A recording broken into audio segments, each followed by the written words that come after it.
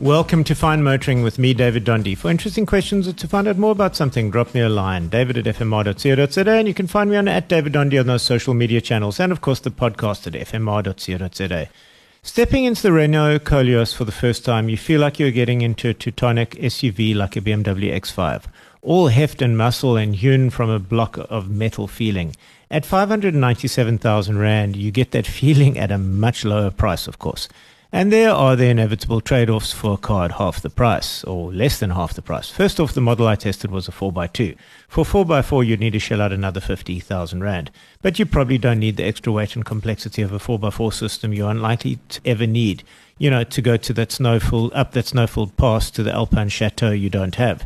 Then there are modern driving aids. You do get blind spot detection and speed alert warnings, but you need to make do with regular cruise control and leather electronic seats without a memory function. You do get comfort and a great ride, and it does get, it does get a little unsettled. We're pushed very hard, and by that I mean to the limit, but it isn't the purpose of this Koleos, which is a big, spacious, family-sized SUV.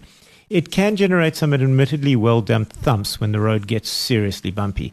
The CVT gearbox is a perfect match to the 2.5-litre 126 kilowatt engine. The drivetrain is never felt wanting and unobtrusively gets the job done. I had about 8.5 litres per 100 kilometers consistently in the fuel consumption department.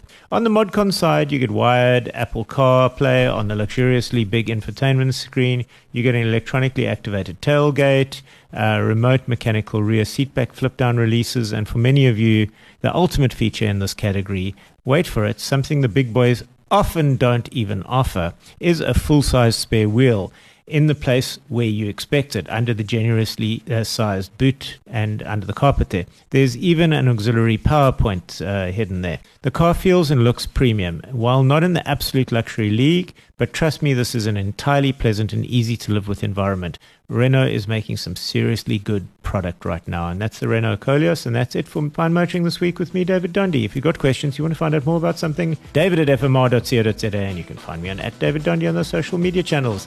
That's DavidDonde, and the podcast on fmr.co.za.